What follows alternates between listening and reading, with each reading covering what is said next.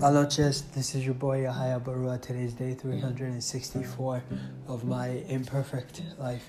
Considering that there are 2 days left in this podcast series, it is appropriate to share at least 5 lessons that I've learned from making this podcast series. This is in addition to whatever lessons I may have shared in the past with you guys as a result of making this podcast. So 5 lessons, 5 experiences, things that I've learned along the way. The very first thing is you gotta believe in yourself, man. There are times when I just don't want to make a podcast, or when I first started making this podcast for the 3rd year, I felt tempted that maybe I should just quit it and not start being committed to making a podcast every single day for a year again, because anything can happen. But I didn't. I was relentless. I decided to just do it and believe that I could do it, and believe in my ability to do so and keep that commitment. And this kind of brings it back full circle, from the beginning to the very beginning, rather. I had to believe in myself, in that I could do this. I can keep the commitment of making a podcast every single day for an entire year, and to get started. And because of that self-belief, I was able to keep it going, and I was able to get started and keep it going with time, even though sometimes. Or should I say, even though before I got started, I was, a bit worried as to, what if I don't have something to talk about? Put it this way: even if you don't have a plan for the day ends up being full of plans. Even if the plans are not significant, you still end up doing something. Heck, if you end up staying at home, laying on your couch, you still did something. You didn't just sit there doing nothing. You were on your phone, on Netflix, or on YouTube. In this day and age, your phone is enough to keep you glued for the entire day. So there's still some to talk about. Whether or not you have something, whether you think you have something or not, there will always be something to talk about. And that's something I never considered when I started making podcasts. I just decided to do it. So I believed in myself, and I could do it. And by the grace of God, I have been doing it. And I've got 2 more days to go. And in this 3rd year, and by the grace of God, I'll continue beyond that. But let's finish this first. And another lesson that I learned, and this are in no particular order. Another lesson is forgive yourself, man, when you make mistakes. A lot of my podcasts, 99% of my podcasts, have been one take mastered, one take podcasts. I just do one take. That's it. I just do one take. And and I just post it. I never plan what I'm going to talk about. Maybe for the few seconds before I press record, I think about it, but for the most part, I don't think about it. I just press record and I just start talking. And and in that regards, inevitably I will make mistakes. I will mispronounce words. And what I've learned to forgive myself, when I make mistakes. And I've learned to just embrace it as part of my style, hence my imperfect life. So that's basically a perfect excuse to not be perfect, just to be myself, and just to make my podcast in the way that I want to make my podcast, in the way that I naturally would talk and have a conversation about something, about the day, about whatever that happened during the day. So that's kind of my deal, you make mistakes. Get over it, forgive yourself, and move on. So that's another thing that I've learned. I forget. Is that the lesson that I started out with this? Anyway, so yeah. we all make mistakes, and you just kind of learn from it. And another thing too, I lose my train of thought easily because I get carried away talking on a different tangent. So I hope I covered what I intended to cover by making that point, by having made that point. Anyways, moving on. Speak slow? Nah, I don't like that lesson. What other lesson did I learn as a result of making a podcast for an entire year? Oh, another thing that I want to add to, forgiving yourself when you make mistakes. There are times when I've missed a podcast here, by not making it on time on the day. I would make it the next day or a few minutes after 12 a.m. because, I got carried away with life. It happens. So just learning to get over it and just forgive yourself. As long as I caught up and that was it, that was all that matters. But I think I may have missed making a podcast 10 times on time, or maybe 15 times. I don't remember. But whatever the case may be, it is what it is. I feel like crap sometimes, knowing that you guys listen every day, and you guys wake up and you don't see anything. You're like, yo, hi, where you at? So, restore your integrity, forgive yourself, and just move on. Because there's no point beating yourself up. It does nothing to help the case. And, another lesson that I learned is, consistency. Just being consistent, man. Even when you don't see results. For the longest time, the entire year, for the majority of the year, with the exception of the last 3 months, I think, or 4 months. I think it's the last 3 months. With the exception of the last 3 months, I've been getting no listens on my podcast. Nobody has been listening to my podcast, but that has not fazed me. I don't make my podcast for my listeners. I make my podcast out of the commitment of having decided to make my podcast.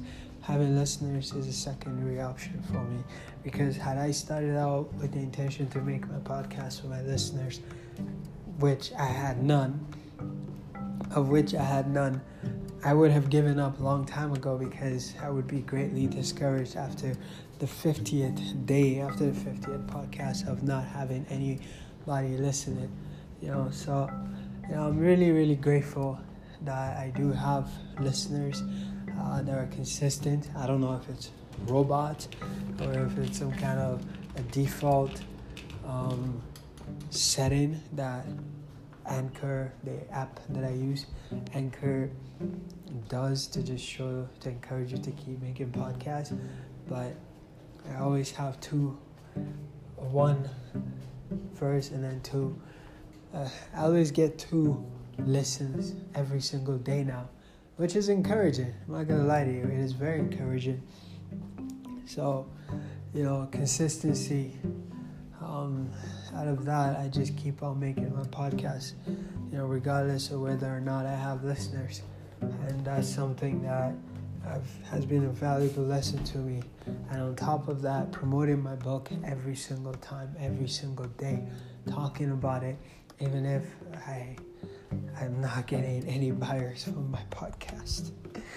I love it. This is funny, but honestly, keep being consistent. I think life will reward you in amazing ways, by just being consistent. It's the same. It's true for relationship. It's true for any relationship. It's true for anything, man. Just be consistent. That's where the magic happens, because in being consistent, you become a better student, a better learner, a better teacher, a wiser person, a more experienced individual in life in general, So just be consistent. Just be consistent in everything that you do, because it'll just change your life. It'll make things better for you. And in my case, in being consistent every single day for an entire year almost now, for an entire year, for entire 2 years in the past, and now going on to the third one. It has made me a better speaker, a person that speaks his mind for the most part, but sometimes cautiously. A person is more confident rather, in sharing his faith, talking about his relationship with God, and in doing so aiming to inspire other people to have a better relationship with themselves and their faith with God, and just being faithful in general in the small, because like they say, it's better to be good and it's better to have small and be good, right? It's in scripture, Psalms 37. But anyways, there I am going on from a different tangent. So consistency is the order of the day. It makes magic happen. In there lies magic. And the fourth lesson, I believe now I've learned, is you don't have to be perfect. Just be as you are, imperfect. I know it relates to the second lesson, but you trust me, the best things are the most imperfect things. You ever try to plan an elaborate date, with helicopter or a bottle of wine on a private island? That shit is great, but you'll get a woo-ha factor, but at the end of the day, it's like, it gets old very quickly.